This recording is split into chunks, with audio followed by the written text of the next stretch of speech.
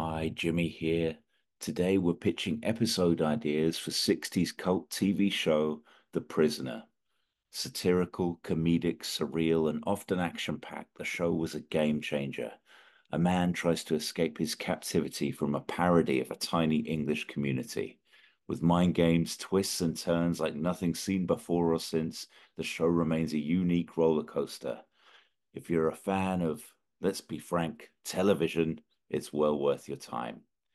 If you've seen it, you'll know how slick the production is, from the sets to the sound design to the costumes. And you join us as we're discussing fashion statements. Where am I? In the village. What do you want? Information. Whose side are you on? That would be telling. We want information. Information. Information. You won't get it. By hook or by crook, we will. Who are you? The new number 2. Who is number 1? You are number 6. I am not a number. I am a free man.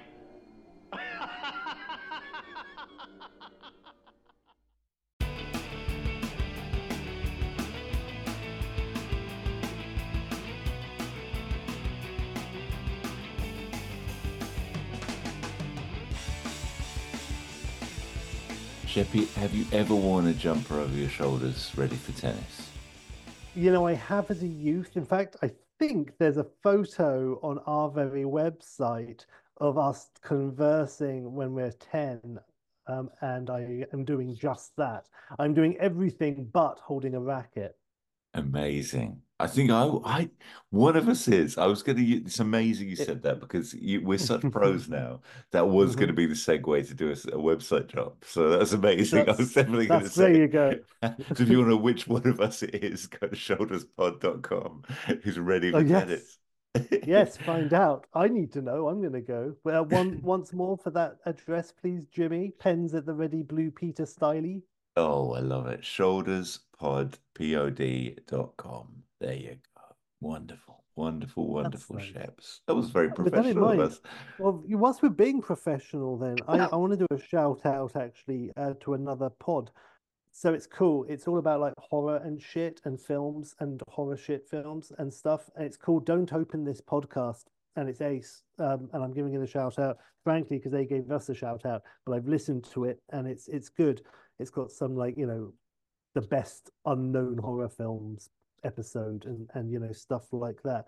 Weird horror films, classic horror film series. They did a whole thing, one episode about horror sequels they would like to see, which so we have like a kind of a crossover Oh, type stuff nice. going on there. So yeah, so there you are. Lovely, very tasty and happy. Cracking, Sheppy. Lovely. Good for them. And we're really grateful for their shout out too. And I really hope that they've had a chance to hear your Night of the Living Ed because again, best title we've come up with, so Thank far. you for the Shaun Um, of the Dead 2, TO triple O. Yes, absolutely right. Well, thank you, Jimmy. With that in mind, shall we jump in to our kind of special episode? I'm still not Let's sure if do it, Sheppy. this is definitely part, obviously, of the Prisoner Experiment series.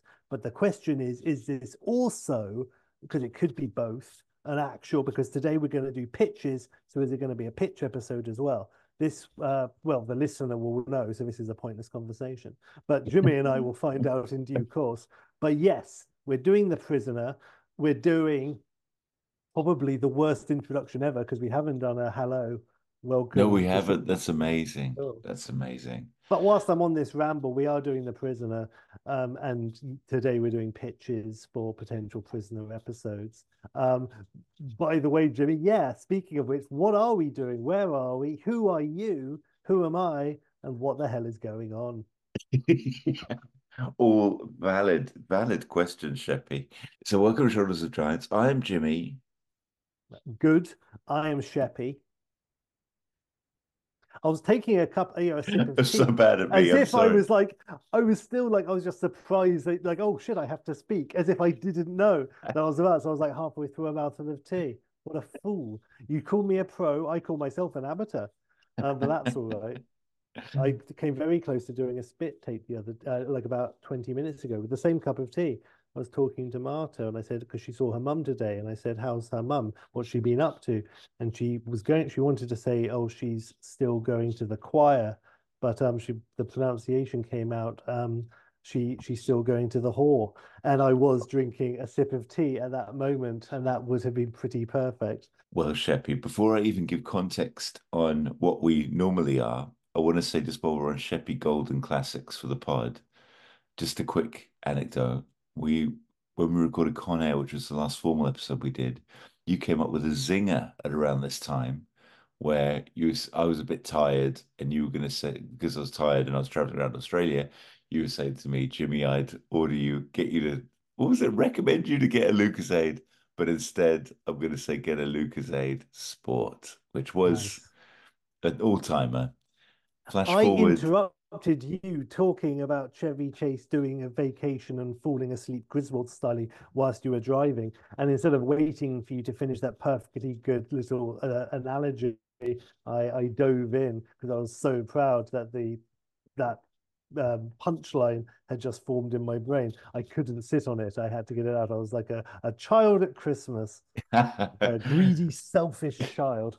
Well, I don't begrudge you, sir. And should such a pun befall my brain, I would absolutely not let you finish any sentence. And even if you were rushing to tell me that Jimmy was locked down in the well and needed help. But anyway, flash forward 3 days. I'm part of my travels. I'm staying with an old pal called Ron, who's a fan of the pod, and we're at their house, and I'm in his kitchen, and he says he's going to go off to the gym, and I'm still a bit pooped, so I say, "Don't worry about it, man." I published the pod, Con Air. He goes off to the gym. No word of a lie. His wife then just quickly popped to the shops to get some extra provisions for a barbecue we were having that night. And and he basically, well, I'm then just, they get back, and G and I are just having a nice little coffee on their veranda. It's only like about 50 minutes later, and the pod is published. Everything is happy with the world, and then I just get this tap on the shoulder, and it's a Lucozade.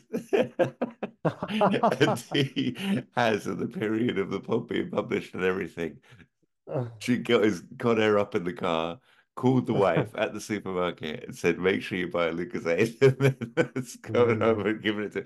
So I got one from an Aussie 3 days later just because of your gag, Sheppy. So anyway, I just wanted to say That's that was lovely. wonderful. Um, um, That's filled me with such pride of cause and effect, and I hope it quenched your thirst. oh, like nothing else, like nothing else. Was it a Lucozade Sport? It actually was a traditional old Lucozade. Couldn't find a That's Lucozade Sport, but I valid. guess Subversive. technically because it was from an Aussie, it was a Lucozade Yes, Sport. Do you exactly. fancy It's it? like if you get a nut in Brazil, you have the same. So yeah, yeah. Perfect. But or breakfast in England. Anyway, we digress massively, Sheppy, because I should tell you, sir, that ordinarily we're a pod that would be doing sequels, prequels. Actually, what am I talking about?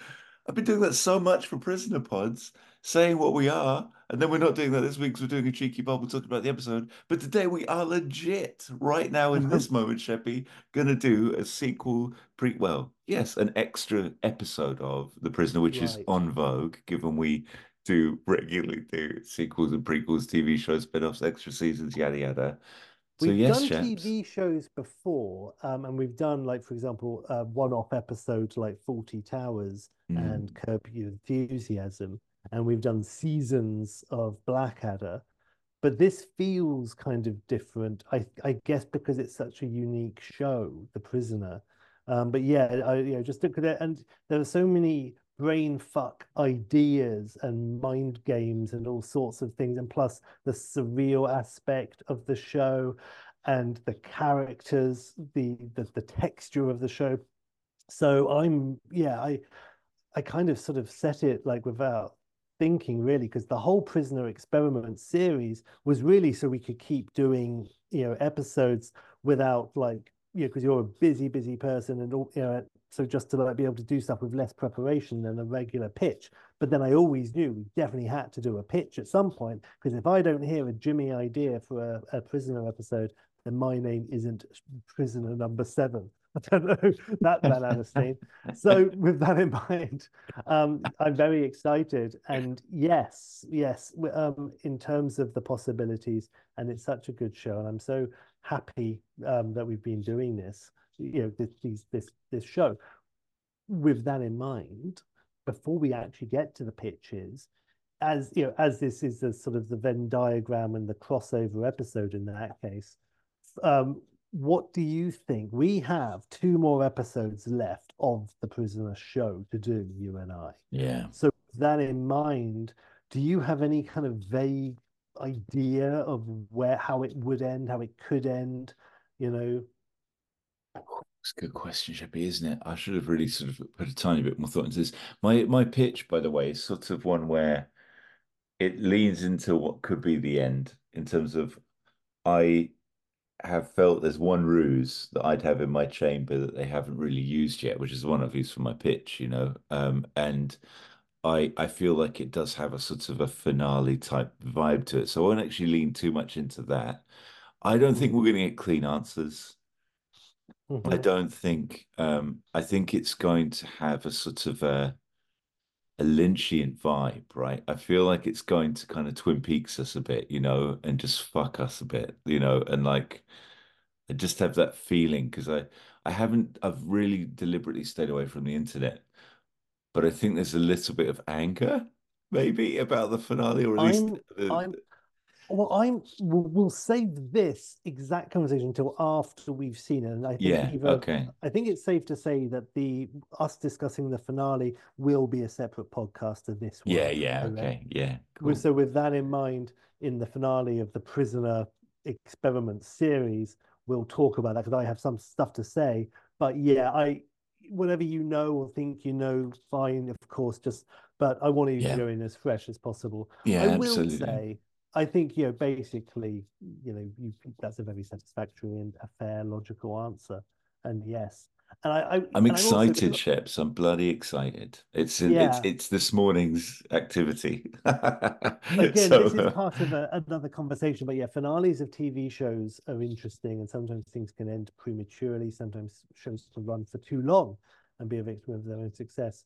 And I think The Prisoner is probably the right amount, because the last few episodes start going off on one, and if it did continue for like even another 10 episodes, I would assume that would be the trend, and they would get wilder and wilder.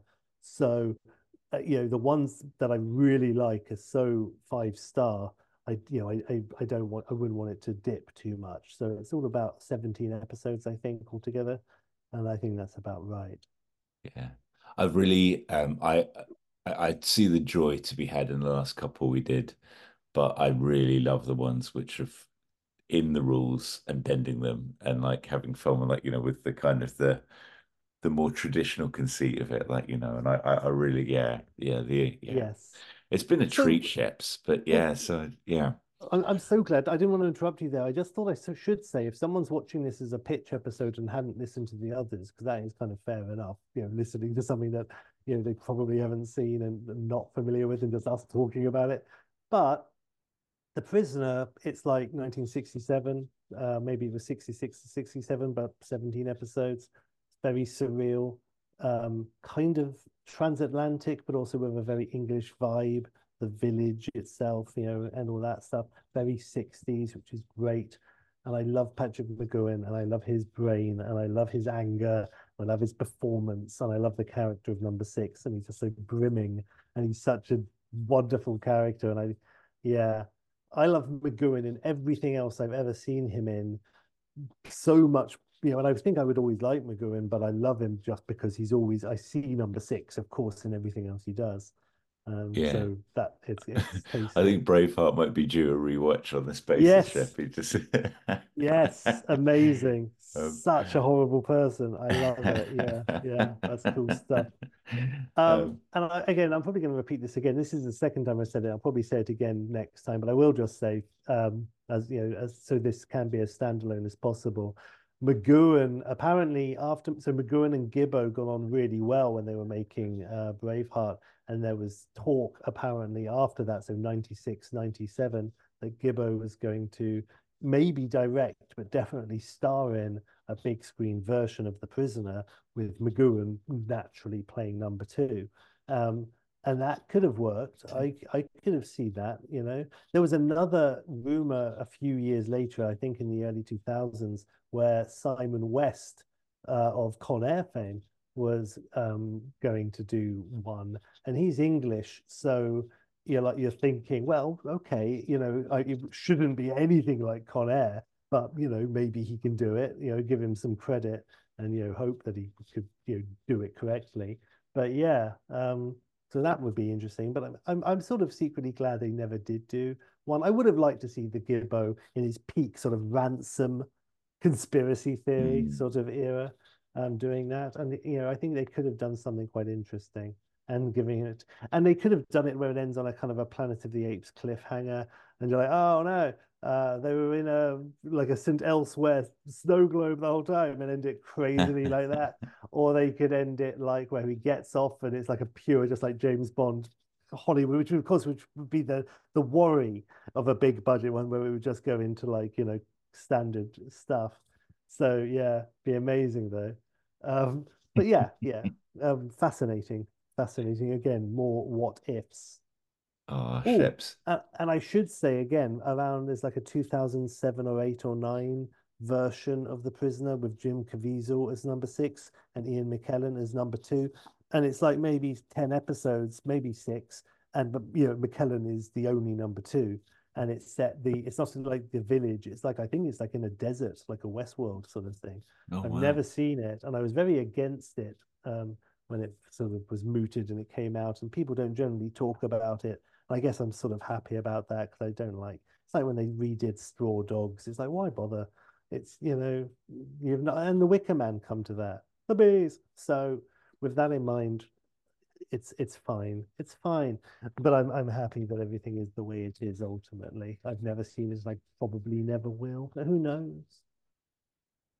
I agree, Sheppy. I've not, I obviously haven't seen it either, but I'm not even tempted to go and have a look. Although McKellen Yeah. as number two is great.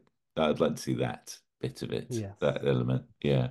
But yeah, well, I mean, and just I suppose practical point there. If for some reason you found this through the website, um, you'll see. Hopefully, we'll create a page for this where we'll have all of the bubble episodes we've done, which have effectively Mm, led to this point. We 2 episodes to go. We've watched all of them, debriefed on them all, and now mm. come the pictures, Sheps. I'm really, I can't wait for yours, man. Because this, yes, I can't wait. Well, I'm very that's a interested good to see what question, you've got. actually, Jimmy. So, but who goes first, actually, in this case, in terms of the pitches?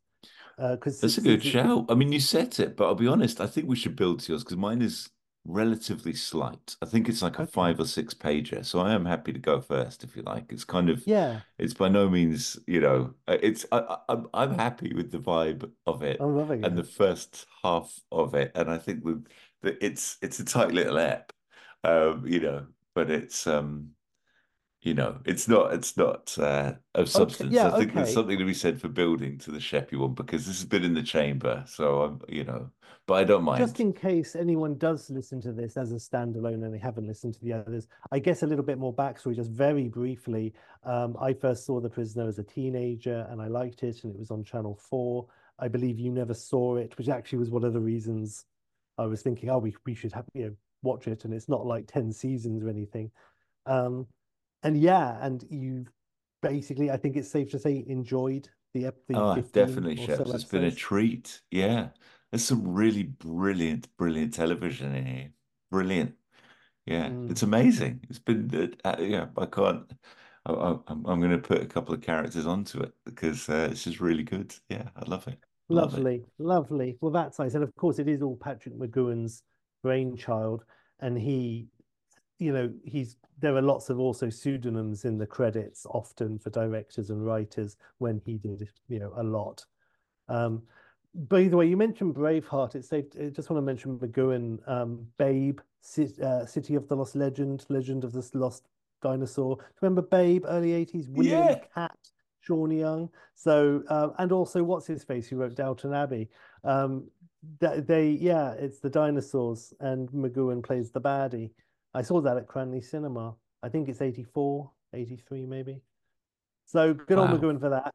Good old McGowan for the baddie again, of course, in Silver Streak, the first pairing of Wilder and um, Pryor. Holy moly. Need to It was revisit their that. prior film. Yes. Did you ever see Silver Streak? So I it was did, but that I don't remember it. long, Yeah.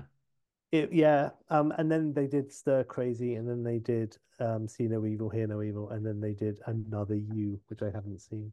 But yeah, so anyway, McGowan's the baddie in Silver Streak. And McGowan is also in at least two, but I'm going to go ahead and say three episodes of Columbo as a different killer in each one, which happens often in Columbo because it ran for such a long time. They do double up Shatner for one.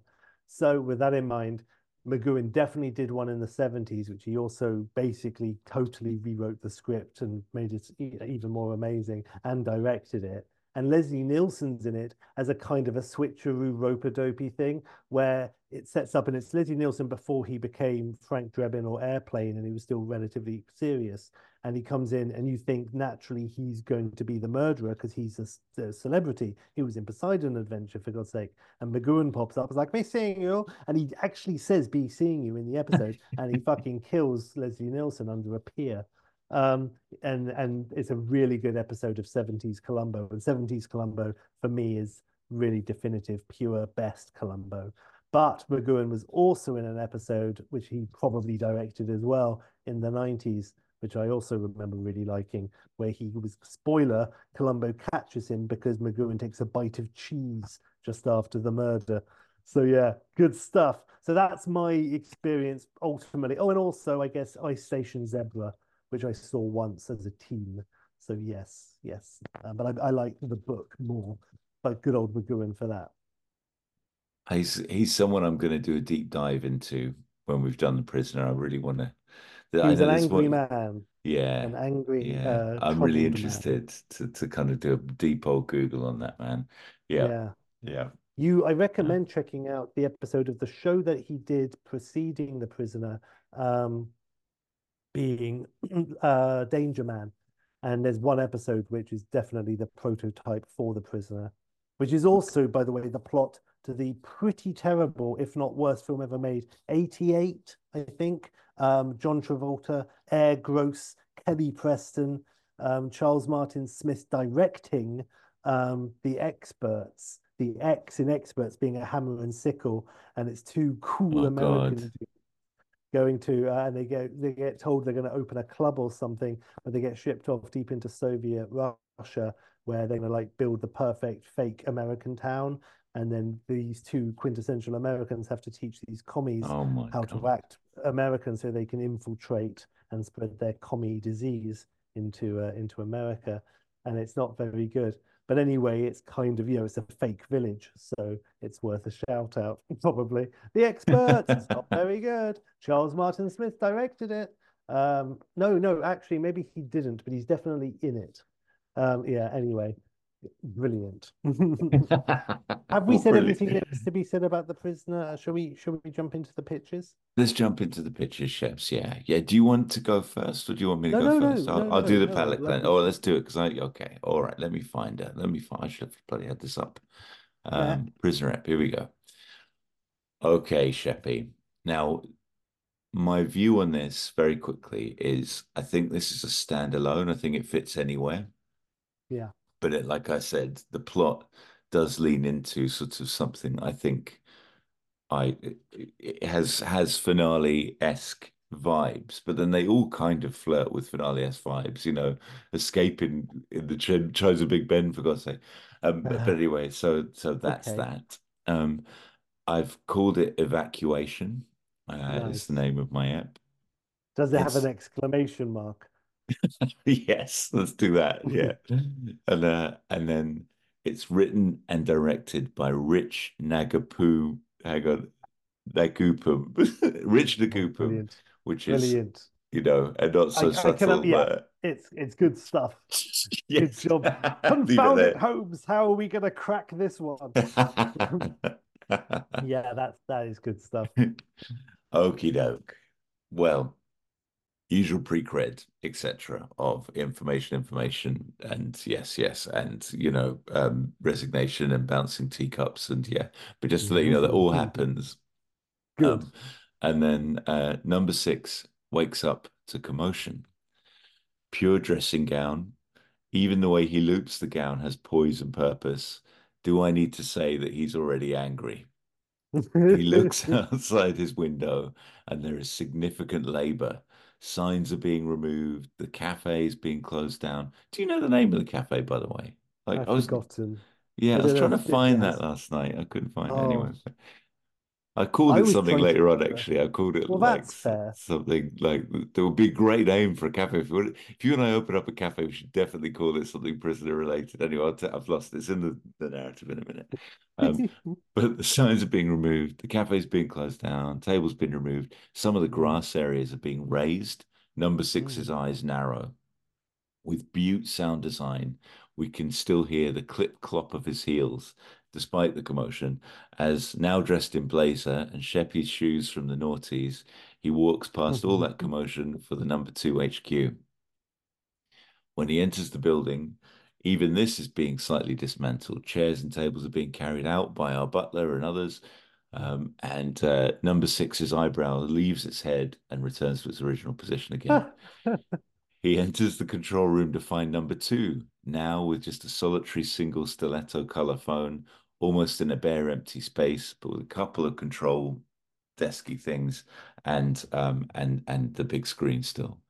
This Sorry, I've number just suddenly realized, are you about to say, am I totally stupid and I just stepped in it anyway? But did you say who number This is two exactly was? the next line. You and I have the I same energy, totally am Sheppy. such a, I sort of realized it, so I've just totally stepped on it. No, Brilliant. no, don't be silly. It's fine. So yeah, this you and I have the same brain sometimes. You know, the energy is like now revealed. So yeah, so this number two is played by '60s Richard Bryars. Deal with that. Oh, oh my God. He's got such a kindly face, but there could be Yeah, such menace behind I those see it. eyes. Real cherub cheeks. Yeah, totally. Yeah. Yeah, and Oh, especially 60s Friars. Yeah, yeah. real. That's hardcore.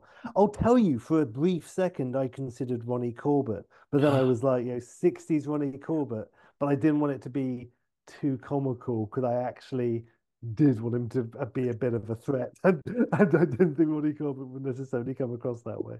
And he so iconically sits in a chair. It Yes, might be quite tricky. yes, yes. But it's amazing. But Mm. Barker, or on the other hand, And it's good but night from be seeing you. amazing. That's nice. Um, so anyway, Briar's standing in the number two space, which is sort of slowly being dismantled, and he's like, "Well, that's that number six old chap." And number six says, "That's what precisely?" And he says, "Well, that." He goes, "Well, that's that. You know, Lisa's up. Time to move on. Move on. Can't say we didn't give it all a good go. Of course, I shall miss the Danishes at the Be Seeing You Cafe. I mean, of course, it's not called the Be Seeing You Cafe, but Nice. that's what we're going to be calling our cafe when we go to visit." Um, and number six says, "What precisely do you mean?" He goes, "Come again, number six? Am I free to go?" "Oh, absolutely, absolutely. Boats will be here all week in the afternoons with the tide. Regular helicopters in the morning." The phone rings on the stiletto. Briar's number two answers it. "Yes, yes, evacuation is on course. Yes. Number one, yes, of course. Yes, he's right here. You want to meet him? Right away." So this is my big thing, Sheppy, like the meat Right. of number one. Like, so Wow. number two hangs up the phone, still chipper. "Fancy meeting the boss? I dare say it's probably about time. I mean, how long have you been here now?" Number six's left cheek twitches with curiosity. "Too long. Yes, Hmm. yes, you must think us the most incompetent interrogators. Honestly, though, I must say you've been our toughest subject, and even he says so. And he's not one to dish out compliments. He, number one, come along now. Best not keep him waiting too long. I'm giving a pure script here, Sheffield. Your face has become Richard Ryers. Your cheeks have gone noticeably 18% rosier. Number two presses a button, and the center of the floor opens a little wider than normal, now with a staircase leading down. Number six eyes number two with suspicion. It's not too far. And you know what? We've just had it all fully air conditioned, state of the art. They'll be ripping it, and I suppose they'll be ripping it all out again now. So six follows two down, and the staircase gives way to a long corridor with pictures of great British leaders all along the way. Nelson, Fairfax, Churchill.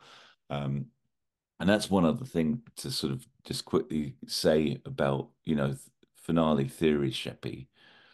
I would like to know who's behind it all nation-wise a bit. Do you know what I Mm, mean? But for me, for mhm, now, for this purpose of mm, this moment of this episode, let's say, we are saying this is a British thing, right. Um, at the end of the corridor, there is a futuristic door with a thumbprint. Number two scans his thumb.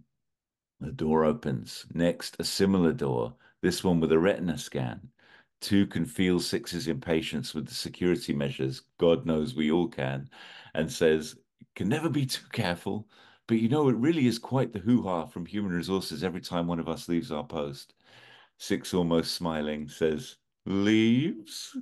And I can't do justice to the McGowan's line reading there, but that delivery means that I know that he knows that we all know that number twos don't just get to leave. Um, Right. Finally, a large oak door, no scanner. Number two gives it the old da, da, da, da, da, but there's no da, da, the other side. Instead, a Mm, curt enter number two. The office inside is fully Chesterfielded up, oaky, classy, beautiful, decanted whiskey galore. Behind the desk, serving as our number one, Sheppy, brace your bloody cotton socks, Sir Alec Guinness. wow. He considers number six, then starts laughing, then starts clapping, and says, bravo, number six, bravo. Six moves round to the front of the desk, surveying the room like a Connery panther. And Mm. what, may I ask, are we celebrating?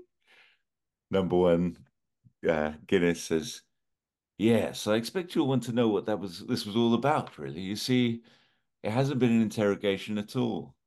No, it's been an asset. Sorry, he's not hesitant. I'm hesitant for some reason with Guinness, but I'm trying not to do Obi-Wan, but Do it's Obi-Wan. yeah, it's been an assessment. I'm going to go just a bit like that, Sheppy, so you can tell my different voices.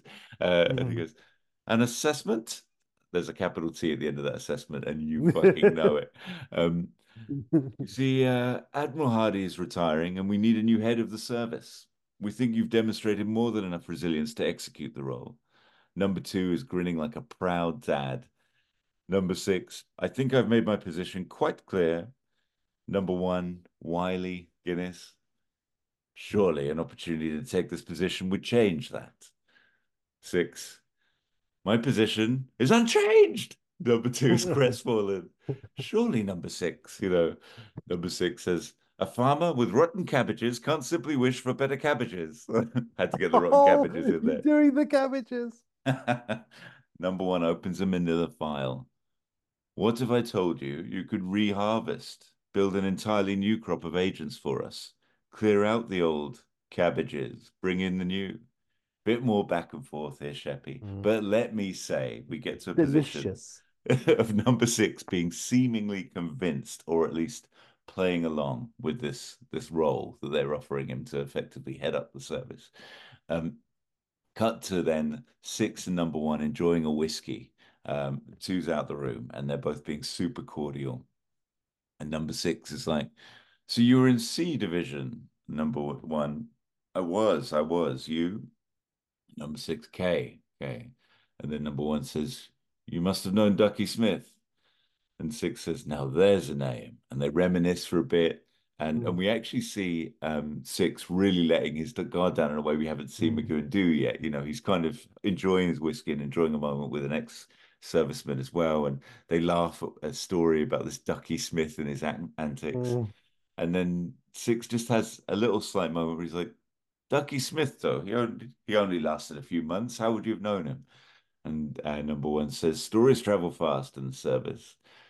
At a moment of peak connection, one asks, so rotten agents got to you, did they? And six just says, Oh no, no, no, no. It was all more than that. And he sort of, and then it's that kind of Mm. cheeky 60s editing of like, then of course Six is waiting to see whether he wants more or not, to see if it's all Mm. part of the ruse, whatever. And one just brushes it away and says, well, water under the bridge now. And Six says, quite. And we wonder whether Six is wavering on his belief in this setup. And Mm. instead offers a top up. And number one says, don't mind if I do. Terrible business, the war. And Guinness tells a devastating story about how his best friend died during the war. And and this is why you cast Guinness as number one. A, the Mm. gravitas that he could possibly be number one. Yeah. And then he nails it. He nails the speech. Haven't written the speech, haven't written the story, Mm. but it really connects with Six, who sits down, hands over the whiskey, and takes his own. And Six shares his own story of how he lost a friend. His story's briefer, but in the telling of it, he's visibly a little shaken to have that trauma brought back up. And one says, I'm sorry our test had to be so, and Guinness chooses his words, thorough like that. And Six says, no, no, no, I understand. And number one says, this really is an opportunity to put us back on the map, stand Britain up again. And number two enters with an envelope and says, you two have been talking for some time, and I'm afraid you've missed today's boat, but the air vac will be tomorrow morning. Here, number six. And he hands number six the envelope, and there's a passport in there for him. And number one says, we've informed the Secret Service. They'll be there to greet us at Heathrow tomorrow. And number two says, number one, if I could, basically ushers number one to one side. Number one says, "Excuse me," and number six says, "Of course, of course." Six stands, pretends to take in the adjacent room and sort of looking in, but all the while kind of obviously looking over his shoulder twitchily. And two and one seem to have a pretty innocuous chat. Only out of the corner of the mirror of the McGowan eyeball, he spots two and one exchange a note with a ridiculous sleight of hand, only made Mm. more ridiculous by the fact that number six spotted it. Two leaves, and six does a manly sachet. He kind of is a bit of a dancer sometimes, over to the Yeah. whiskey and says, "Same again." Only the Mm. move to the drinks is a feint, and he uses it to grab number one, I should say, and pin him and interrogate him and say, "What's the note? What's the note?" He finds the note, Mm. and written on it is fiance Janet. And number one, during the tussle, manages to hit a button and guards come in. And there's a bit of baboof I put just for Sheppy purposes. But number six is overmanned and overwhelmed. And number one looks actually a bit shaken and dusts himself down. And number six is in his cell to, cool off somewhere in the building. Number one comes to visit him. And it's a very cool and, I'm sort of saying mean and somber and a bit nails Guinness that comes in to see him. And he just actually immediately in that sort of energy and space walks over to Six and just holds his head in his hands and disarms him and says, my poor, poor boy, what have they done to you? What do you think this is? More games? Our offer is legitimate. You have to understand. We need to run a complete check. Number two is confirming that your fiance had been cleared. In this scene, the scales tip back again. Number six, Mm. presentationally at least, believes one again that there is this offer on the table, and they release him from his cell. But on leaving the number two HQ, this time by now, middle of the night, ahead of this air pickup in the morning, he can't resist following a couple of different odd-looking guards around the side of the building and into a new secret tunnel system where they seem to be a few forlorn prison characters, including in one cell, Sheppy, I've got hardcore of the cameos, including one cell, a crazy cameo from a young Terence Stamp. Oh And wow. Six immediately recognizes him. Says, Ducky. But Ducky is looking pretty done in and beaten up. And he apologizes to Six for giving up the story of his friend dying to help them connect with him, giving up Six's fiance's name, etc., etc. But the two hatch a plan for Ducky to, and effectively the plan is that we're given in this moment that Ducky, Terence Stamp, is going to cause as much ruckus as possible and try and stage an escape in the morning. We cut to the next morning in our finale. we have 6, number 2, and number 1. So Briars and Guinness in number 2's control room, still with the screen and a couple of little panels, but looking a bit bare. And 6 asks, just so the helicopters are all fueled and ready to transport us to London? And number 1 says incredulously, of course. And number 6 says, well, I want to thank you for being so open with me. And lights actually start to flicker underneath the screen on the consoles. Number 2 runs over to the console with a guard. Briars number 2 looks at Guinness and just says, there's a riot in the block. The stiletto rings. 6 says to number 2, should you answer that? It might be number 1. And Guinness says, I am number 1. And 6 says, you're quite sure about that? And Briars catches on to what's happening, and his face distorts into a rage. And he actually breaks the clip Briars' poshness and goes a bit cockney and goes, Wow. Harlan, the game's up. He's a bloody onto us. He went a bit Aussie there, but never mind. It's meant to be a bit more cockney. But I could just see Briars suddenly going a bit evil. And Wow. and the stiletto keeps ringing as guards grab 1 and 2, kind of out of characters, and they switch their characters immediately. And Guinness is Harlan / number 1, who's been an actor all along, sort of Iron Man 3 style, starts to sniffle a little at his fate. And Briars number 2 is pure seething, snarling rage. And 6 is loving it all too. Or such happy, sorry. Sorry, just Briar's. I see just being dragged off, and he's like kicking with his legs, and Yeah, really red face. yeah. And 6 is loving it all too much and says, to double check, the helicopters are fueled and ready. Briars doesn't reply. He looks dead-eyed. 6 gives it a, be seeing you. And he opens the door from the main room, only to find Rover filling the doorway, just waiting for him. Just bars, clank, big face. Oh, what?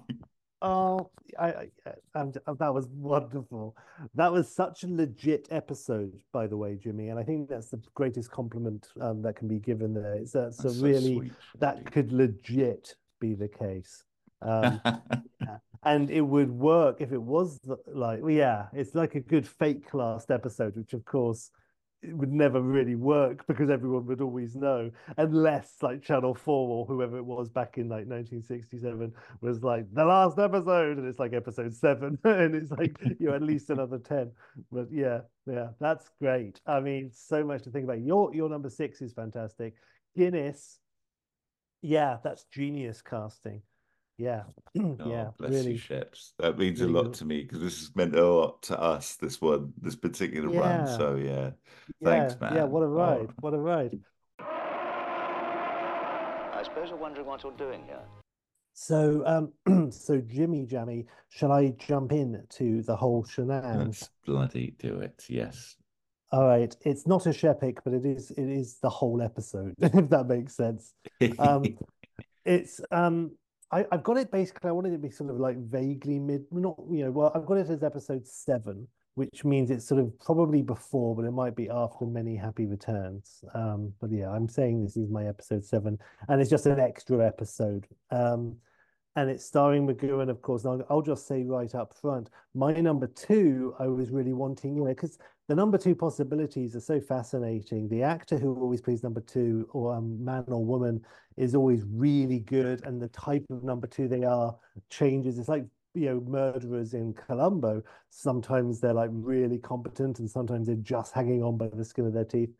And again, it's so funny because we've had people like Peter Bowles, not as number 2, but being in The Prisoner. There's so many good English faces. Got Anton Rogers as number 2.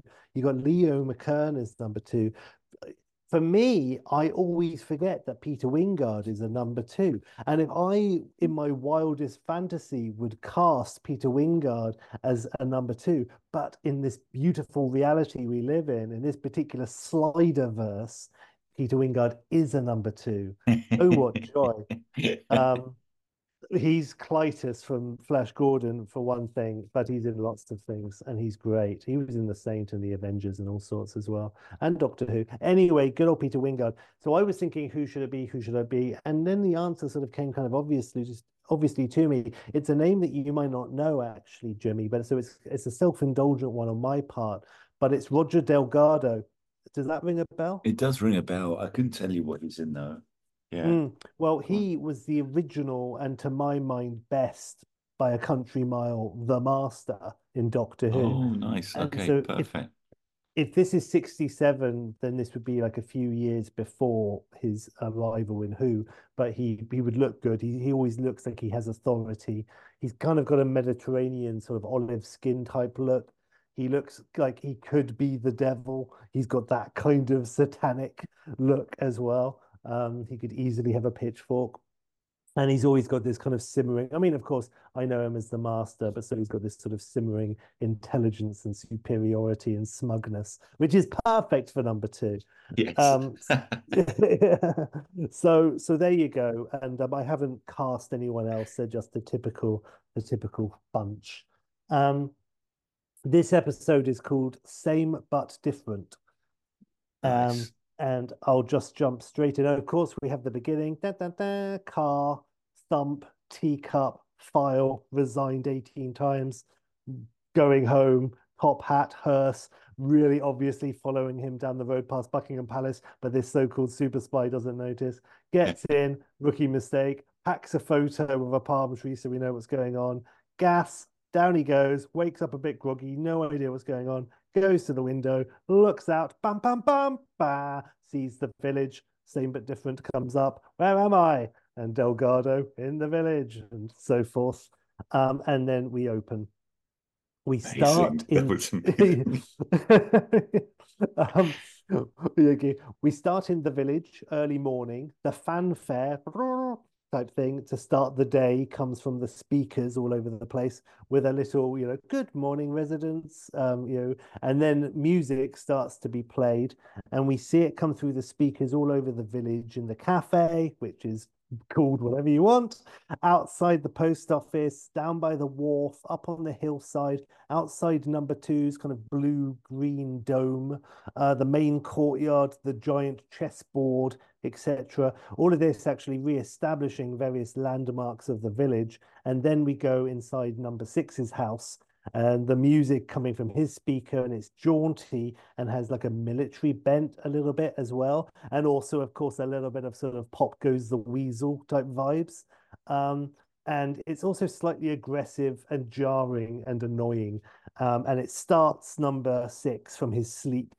with a jolt, and he immediately and clearly deplores this music. There's like half a second where he's just rousing from sleep. He's like starts awake, and then there's a moment of slight like, where am I? What's going on? And then it's just like he takes in the music, and his face just changes shape fractionally, and the temples start to throb. And so thus we see now a nice bit of face acting again from McGowan. His mind work for a moment, his expression then sets, and then he springs up. His mind is made up as to his plans for the day.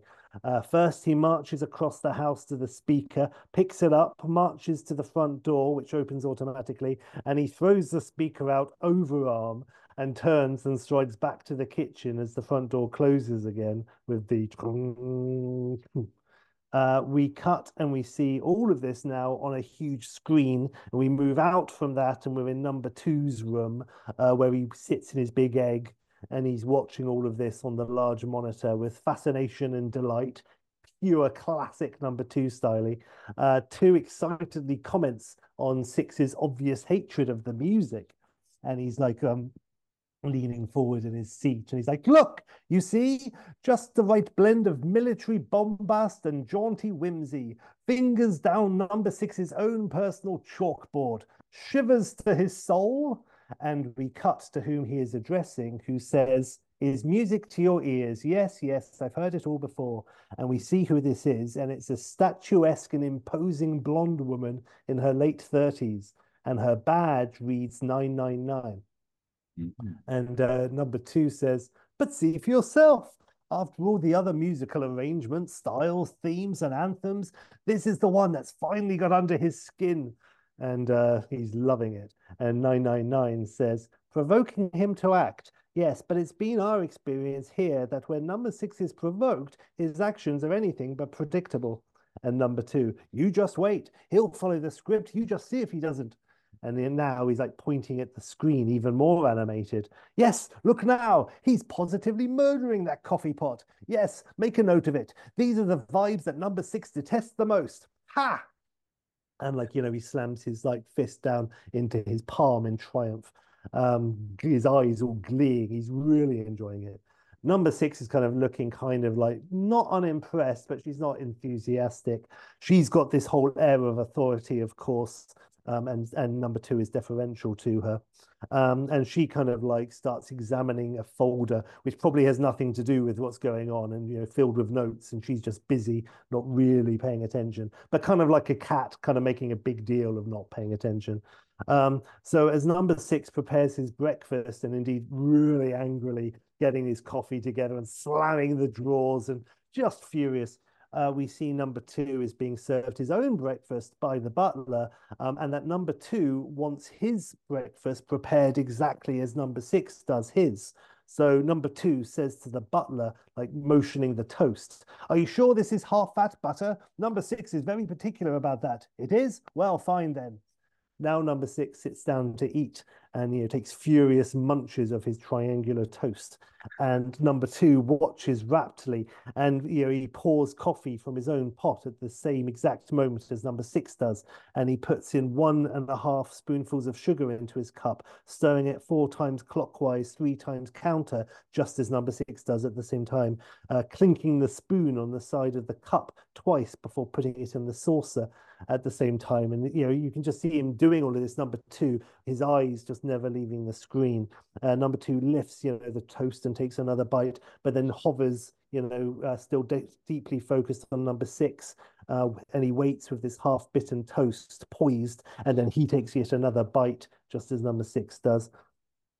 And it's just like a little thing that he obviously does. So yeah, he makes sure he chews and even swallows in sync with number six.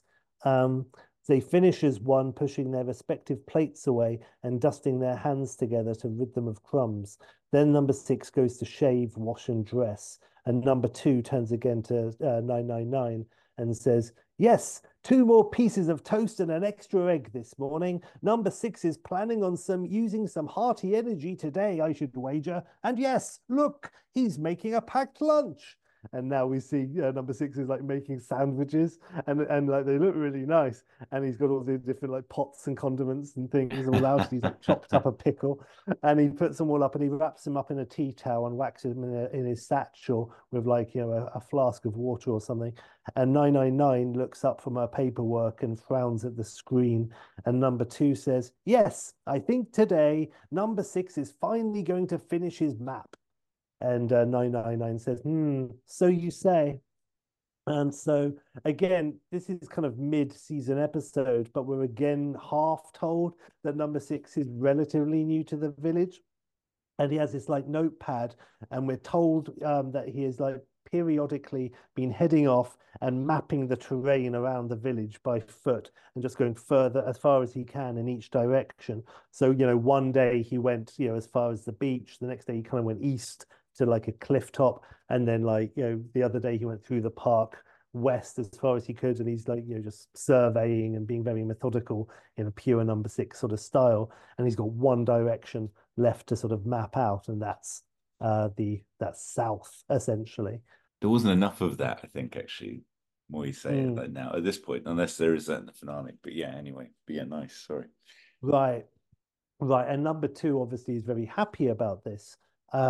And number two, and it's not really told exactly, but it's implied it could be that number two has just been like, sadistically getting under number six's skin by trying to find the music that pisses him off the most, just for the sake of it, and just to be horrible and just to, get under his skin and weaken his resolve. But it might also have been just to sort of push him to actually do exactly what he's doing now, and to go off and burn off some angry energy.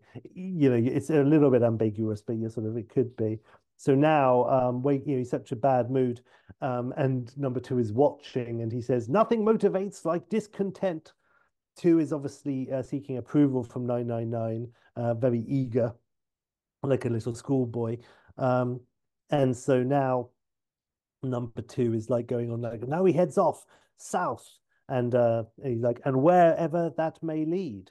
Um, because yeah, so basically we're told that in this direction down south, it's basically where the fake Western village is in the episode of the Western episode. So it's up the little hilltop and it's like kind of dusty. Um, and so basically we see number two going there. I mean, sorry, number six going up there and you know, so it's sort of dusty and just sort of leading off into what's called the wasteland or no man's land. Number two mentions it, and so now on the screen, number two and number six, 999 are watching number six heading, you know, out, just about to leave his house, and 999 says, and today he'll definitely be heading south, and number two says, and wherever that may lead us all and it fades out and he grins at her and it's the end of the act. So we fade up and dressed and carrying his small satchel, number six now steps out of his house just as the milkman arrives, putting down two bottles, collecting two empty ones and also returning six's speaker, which he has just found in a bush. And the milkman says, "Good morning, number six. I think this must be yours." And he proffers the speaker. And number six says, "Thank you. Feel free to put it with the empties." And the milkman's chuckling and he's like, "And where are you striding off to today with such purpose?" "Today is this way." And he motions forward up the stairs past the big green dome and beyond.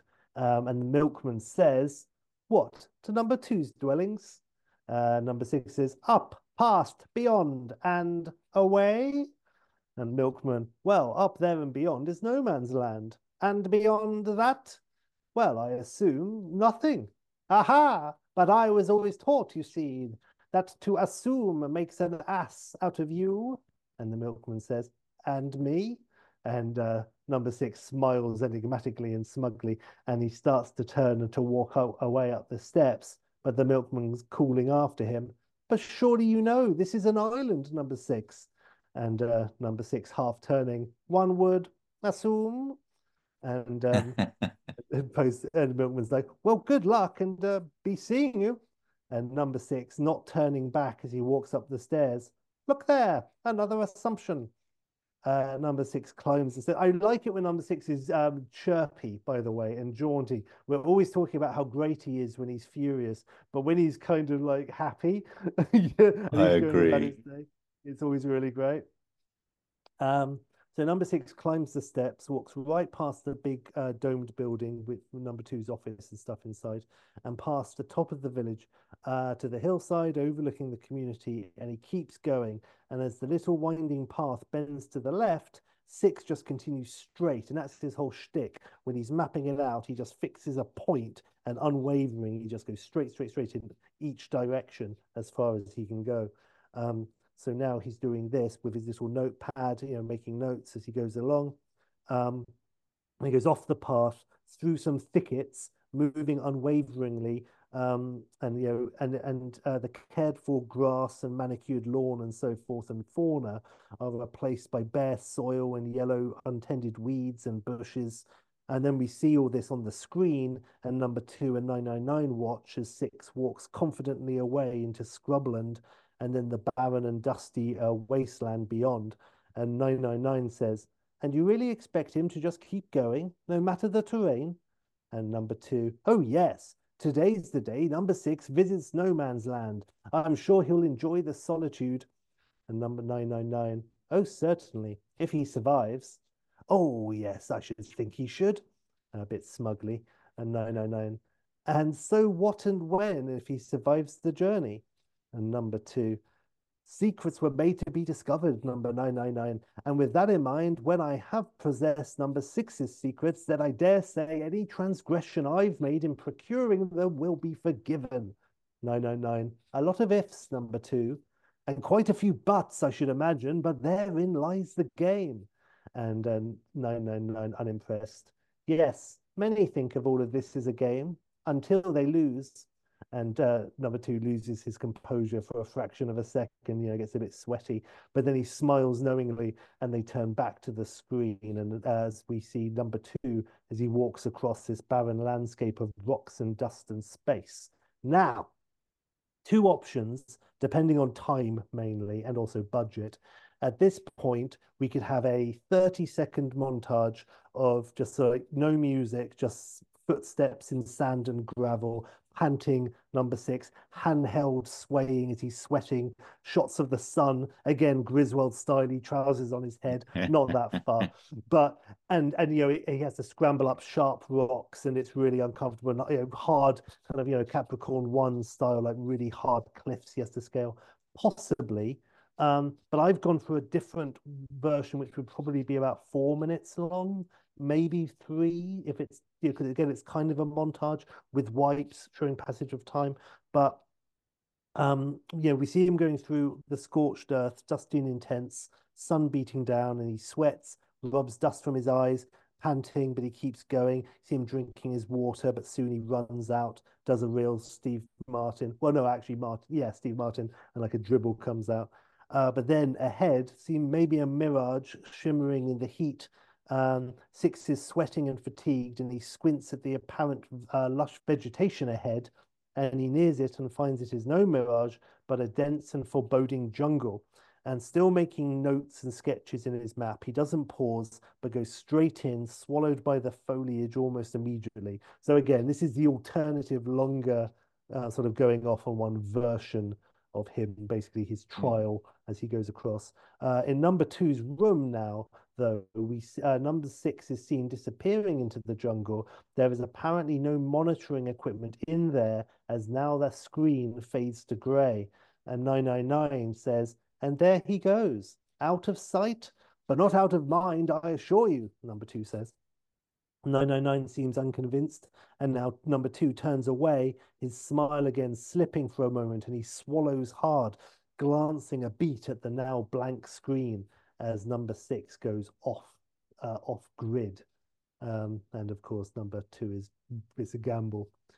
Inside the jungle, a trail of trials.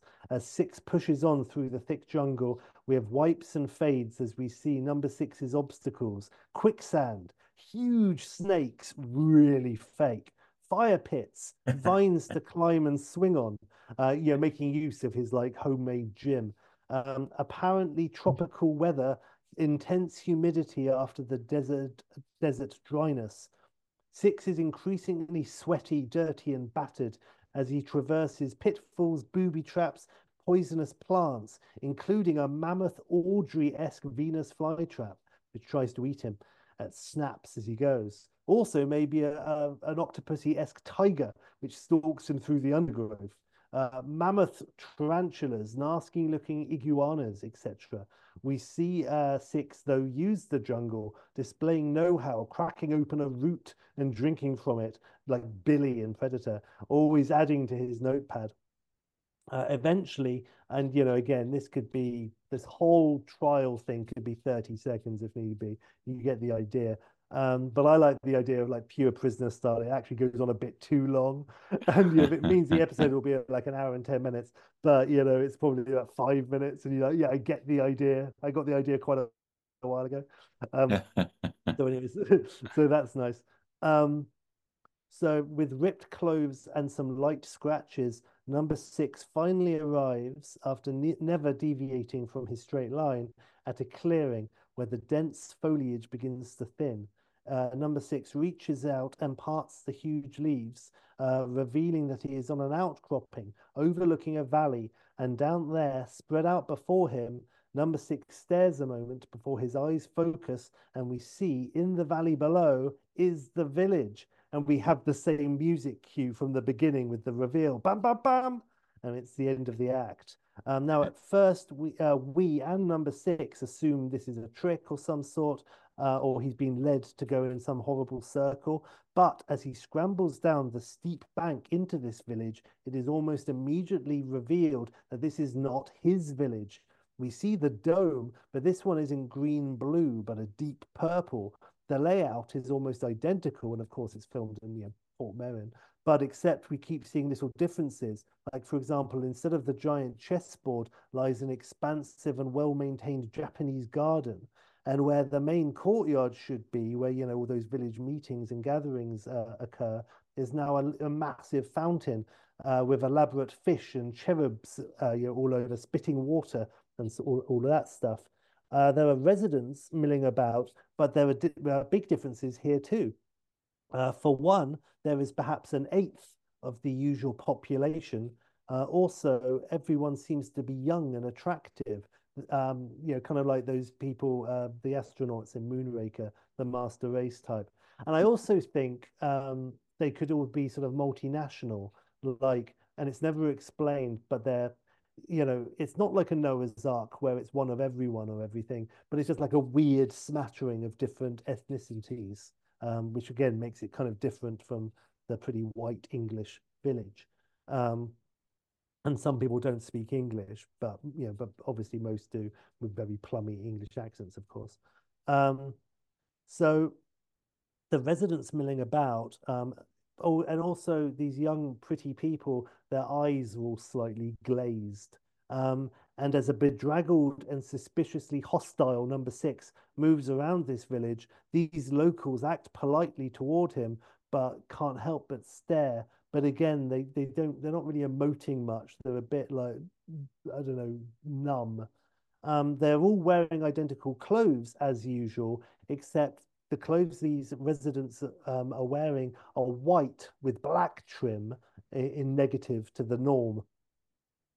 One beautiful and fresh-faced couple are taking a stroll past 6, and as one they say hello, and 6 absentmindedly says, "Be seeing you," to which they just sort of looked puzzled at him and then each other before strolling off. And number 6 notices their confusion.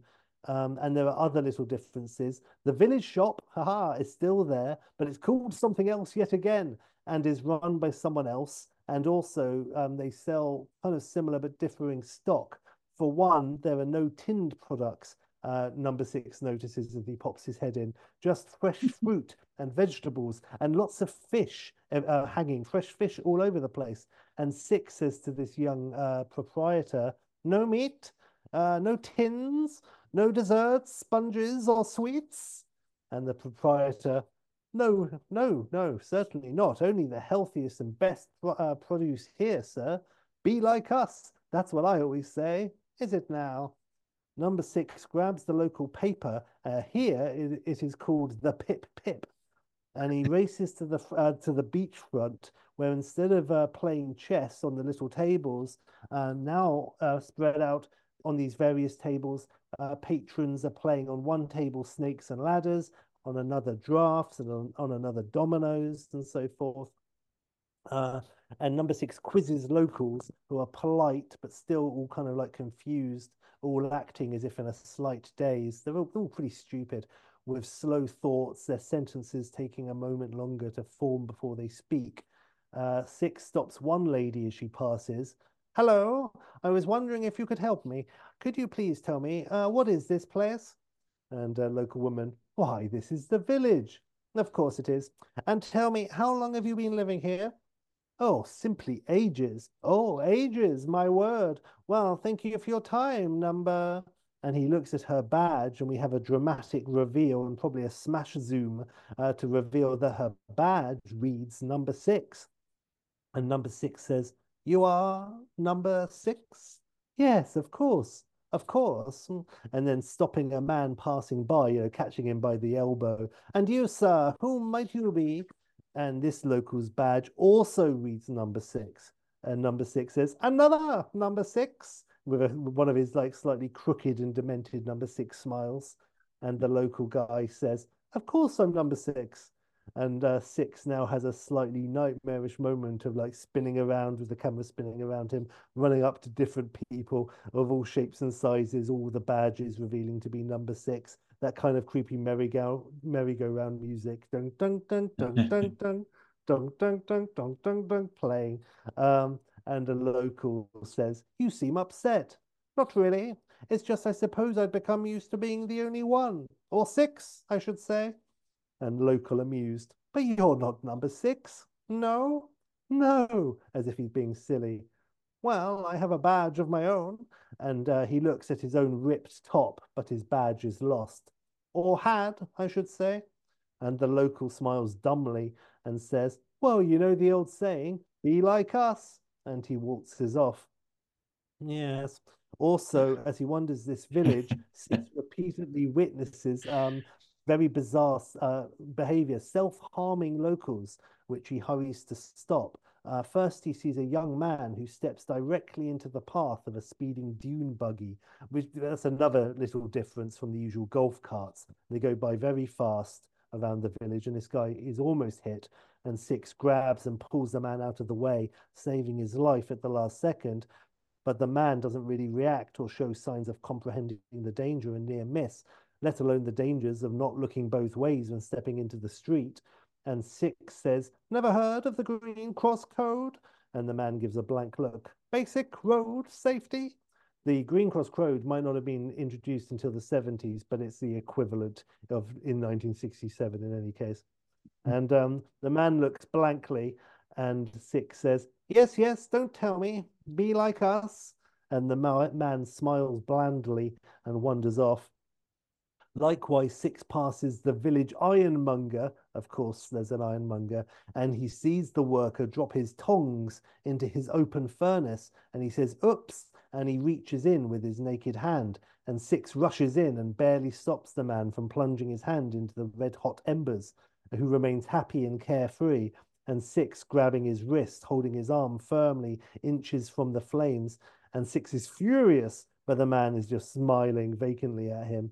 And finally, Six sees a young girl standing on the edge of the cliff overlooking the bay, and she waves to her friends down below, who wave back, all smiling, and they shout up at her, be like us. And she calls back, be like us. And then, smiling, she begins to take a step forward, 1 foot out over the edge of the cliff, and Six rushes up and grabs her and pulls her back.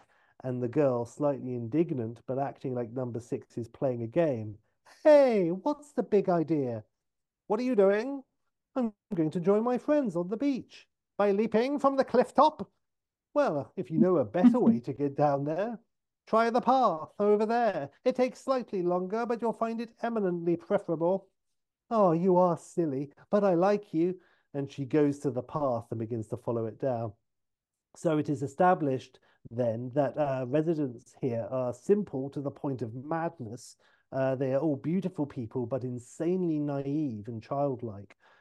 Six has a conversation with one such local who says to him, be like us. And number 6, naturally. Isn't it a lovely day? Yes, wonderful. Always such wonderful weather. Really? Always? Of course. Never rain, always sun. Never cold, always warm. Never empty, always foolish. Yeah, like foolish. And the local's like, ah, a great pun. You should enter that in the paper's competition. You'd win a prize. And wonderful indeed. But tell me, have you ever, any of you, tried to leave this place? Leave? Leave? Escape? Flee for your life? Take a stroll? Leave the village? Leave? But why? It's all so nice here. So, no one has ever left? Gone into the jungle up there? Or the boat across there? You're silly. So it would seem. Six tries such conversations with friendly but residents. He gathers also that there are no rovers or equivalents here as well. No bars, no locks, no guards, just sheep. I must hand it to you. My old neighbors were complacent to the point of brain death, but you've all beaten them down, hands down. Six has been growing more and more irked, his patience almost at an end, when a red-headed lady rushes up to him now, flustered and out of breath. And she comes up and skids to a halt in her little go-go boots and says, hello, I was trying to catch up. You do walk fast. Some call it nervous energy. And the redhead, well, nervous or not, I have something for you.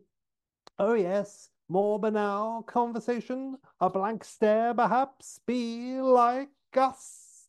And the redhead, I'm to take you to your home. Oh, what a capital idea. And then he abruptly turns and marches off at top speed away from her, startling the lady, who then like gathers herself and hurries after him again. And very, very fast, top speed, Six marches up to his house and goes in.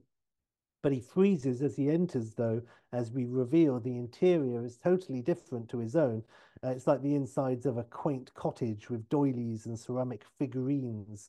And the resident, who's again young and beautiful, but short, and also identifying as number six, and she's kind of acting like a kind of a friendly grandma, and she like bustles about, and she's very sweet and polite, offering Six a cup of tea, noting he looks all but done in.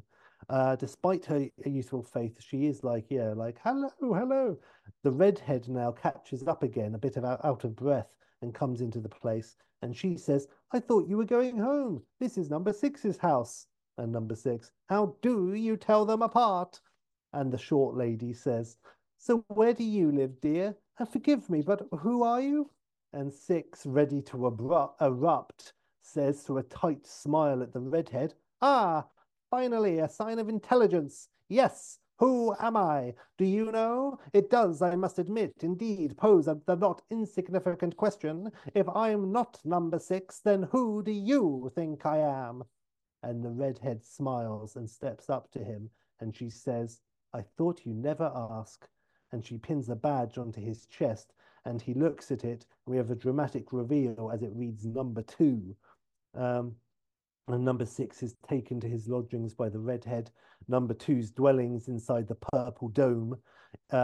Six finally loses it and shouts at her aggressively, and she almost cries. And number six is like, how long have you been here? How old is this place? What is its purpose? And redhead, but I told you I don't know. Be, and number six, be like us, and whom are you? And she reacts like a scared child and leaves. And as she runs out the door of number two's big room, she says, oh, stop. If you want answers so badly, why not ask your butler? And she leaves, and Six pauses at this and frowns and says, my. And a female voice behind him says, butler. And Six whirls, and we see, dressed in the butler attire, number 999. And she smiles at Six and lifts a silver tray carrying a tea set. And we have a hard cut and see inside his identical room, number two, Delgado, watching it all on the screen, smiling delightedly. And he says, ha! And in his own room, number six faces 999, and she smiles, raises the tray, and says, cup of tea, sir. And we have the end of act break, fade to black. Nice. So whatever gamble number two was taking, it seems to have paid off. We find out the real number two's end game now, where we're not sure if number six was meant to have found this village or all that. But now we find out everyone in the village is basically insanely naive. To stop them hurting or killing themselves now, Six, finding himself in charge of the place as number two, must start implementing rules and laws to keep everyone safe. 999 carries out his orders, ordering different people to put up fences, signs, barriers, and gates. They all read things like no standing on the cliff edge, no work without safety precautions, goggles, procedures, wear gloves when smelting, etc. Always read the label before ingesting. Don't drink, look, as someone is about to like chug detergent. And in his efforts to educate and protect the residents, number six is becoming the rulemaker, the taskmaster, and the lawkeeper. He must be firm with the laws for the residents' own good. So number six now has gone from prisoner to warden, and now actually becoming their de facto number two. By making Six the authoritarian, the keeper, the boss, he has become all he despises and which he's been fighting against, becoming all he hates. This was number two's plan. This is designed, of course, to break his brain. As he sets about becoming this number two, Six is noticing certain oddities as well that have been present in the new village since his arrival. Specifically, for example, we keep having the same phrases or mantras popping up either being spoken, but also randomly in writing, kind of like on the board outside the post office or whatever. Be like us is obviously very common, but also the phrase happy go lucky keeps coming up. We have been hearing this peppered throughout a lot of conversations, maybe in the background by passers-by. And by deep into the second half now, Six starts seeing it in print, like the village amusement area has Lucky's Go Happy Car go-karts and stuff like that. The Baker's is called Happy Loaf. Next to it is a dance studio, go-go lessons. And then the butcher's, Lucky's Loins, cutlets and ribs. The jetty is called Go Lucky Wharf, and the only boat is a schooner named Happy. All of this put together, used throughout the village, Six deduces this is a deep trigger or buzzword linked with some sort of hypnosis. This is why no one can tell him how long they've been in this village or how old this village actually is. At one point, some of the paint is still wet. Number two confirms this when talking to 999, both in their identical control rooms in Six's absence. 999 saying, could he crack the code? And number two, not a chance. The very words used to send his residents into being susceptible simpletons is woven throughout, deep and wide, hiding in plain sight. No one could piece all that together, not even our famous number six. But perhaps unsurprisingly, Six fucking does notice, and he does crack the code because he's fucking number six, seeing it for what it is, and he flips it. So as number two, his own number two in inverted commas, he submits an article to the Pip Pip called Living with Agriculture in the 20th Century, and he gives it to number 999 to deliver to the editor. And Delgado, the real number two, watching all this, is puzzled as he examines the article in his own copy of the Pip Pip.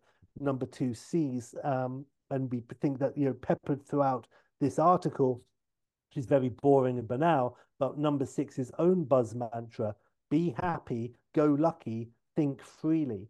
And this number six is weaving throughout in this article. Also, and number two scrunches up this massive broadsheet paper in angst and frustration and says, what is this?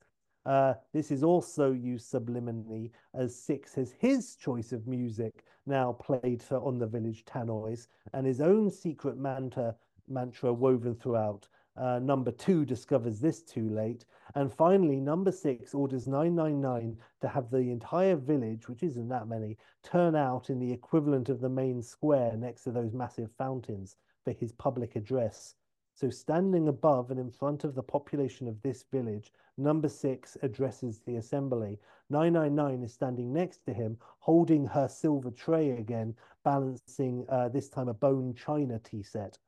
And as number six gives his speech, which again is kind of rambling and all over the place, very surreal and weird, Six is like drinking from a tiny bone china teacup from this tray, holding the saucer underneath, as you do.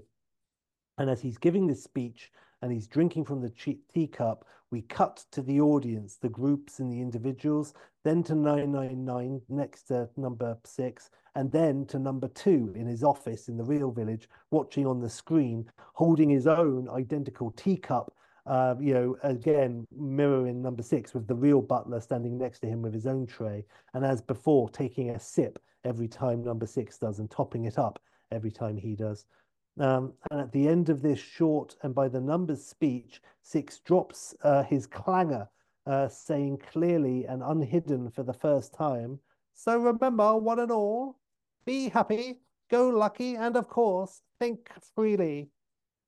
Members of the audience subtly sort of react to this, some blinking a bit, others looking slightly confused, as if groggily waking up. At his side, 999's face changes as she too realizes Six's plan. And watching in his office, number two slowly raises his teacup to his lips, but never drinks, his hand frozen as he too starts to realize. And now number six says, I leave you now with these last words. My final and only mandate as your leader is just this. And Six speaks three words. And as he says these next three words, we cut kind of in prisoner style, quickly and jarringly with each word. So we see six say it, and then we have a cut. The first word, sort of punctuating each word. So the first word is like the crowd of faces. Then the second word is going from 6 to 999. And then finally, we go from 6 to number 2 when he says the last word. And the word he says is be like me. And in his office, number 2 drops the teacup, which shatters on the floor at his feet. And the crowd in the other village start to murmur a little, and sort of unrest starts to spread. And 6 glances slyly at 999 with one of his half smiles, and she looks back, her face set like stone. In the real village, number 2 now rushes, totally losing his cool, from his office out of the green domed building straight to a waiting chopper, one of those classic village flimsy looking choppers, which flies directly up over the wasteland, over the jungle, right over to the other village. And from inside the copter, number 2 watches in horror as down below he now sees that the other village is now on a protest march. Suddenly, all the residents are equipped with and are carrying signs and boards which read, "Happy go lucky, be happy, go lucky, think freely." And finally, most of the boards are reading, "Be like me." And they march in a tight circle in the village center, chanting in the actual fountain as well, splashing about, "Be like me, be like me." The crowd trash and stomp on the Japanese garden. They pull apart the fountain. They chant with growing passion. And on the outcropping above the village now, where 6 originally emerged from the jungle, 999 now stands, looking at the anarchy below as this village is torn apart, revealing now, of course, that the whole place was clearly made of balsa wood and cardboard and had only been up for a few days. And she watches as the helicopter lands in the village square, and number 2 rushes out, panicked, trying to shout, happy go lucky, at all the residents who chant back, be like me, right into number 2's wide-eyed face, as he's lost all semblance of any cool he ever had. Bendy legs, grabbing people's fronts and all of that. We see as number 2 running wildly from one resident to the other, grabbing their picket signs and throwing them to the ground. But there are too many signs, too many people, and too much chanting. And 2 finally turns on them all and screams right at the crowd, "Number 6, you must stop. Numbers 6, numbers 6," to the crowd. And then finally they stop their marching and vandalizing, turning as one to stare right at number 2, feet away from him. And the residents of this other village all chant back at number 2, "We are not a number, we are free souls." And this finally breaks number 2, who sobs as he physically crumbles, collapses, and is lost to the throng who basically march over him. Looking down from above, 999 watches it all, and then sidling up next to her, number 6 stands, silently watching the sight below, the chanting faint but audible from the group. And a moment as they watch together in silence before 999 turns away, almost bored, and 999 says, "I've got to give it to him. It wasn't a bad plan." And 6 says, "But not good enough to keep a second village standing, I suppose?" 999, "Oh no, this will all be gone again by morning." "Easy come, easy go?" "Sometimes." 999 now looks toward the waiting helicopter below, and 999 says, "Right, no rest for the wicked. Back to the village, the real one." Then turning almost lazily to 6, she says, "I suppose you'll be wanting a lift." And 6 gives a small smile and says, "Thanks all the same. I think I'll walk."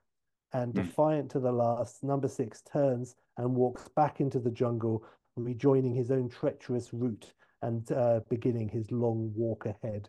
And then face shooty at camera, bars, clang, end. And there's no reason why it would have a tagline, but I've got it anyway. Wondered. It's got a tagline, and that tagline is, "Freedom is a lie, captivity is a joke, number 6 is seeing double." Because so it's a specific tagline to this episode. That's So there you nice. go. So lovely, Jimmy. Lovely, Chevy lovely. fucking hell. How long has that been in the clip? Seriously, like how long have you munged on what a prisonerette would be like? I don't know, a couple of weeks maybe was when the germ of a second village sort of came out. Yeah. Nice. Well, man, it was bloody like that was the perfect ep chefs. It was amazing.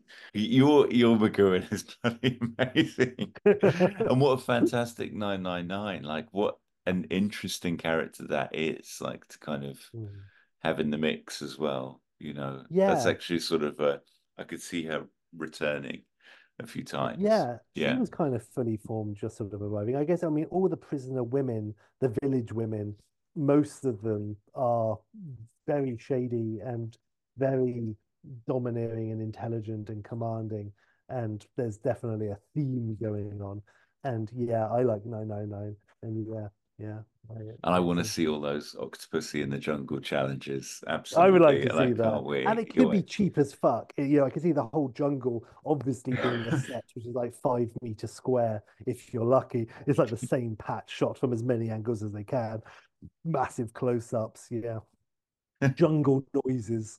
Yeah, yeah. Well, Sheppy, Um, that's bloody beautiful. Thank you for realizing that for us. That was wonderful. And well, thank you, yeah, dude. Thank you for going on this journey. So we have one more episode ahead of this prisoner experiment where we will discuss the final two episodes and our overall thoughts on the theme. And yes, this whole thing can be a lovely little, yeah, and I've enjoyed it very much, Jimmy. So wonderful. And indeed, we have already, or I have already set the next episode, which was yeah. ET, as I mentioned. So that will be our next one. Very exciting to see that. Lovely. Sheppy, how on earth do we end this puppy? How can we bring this home?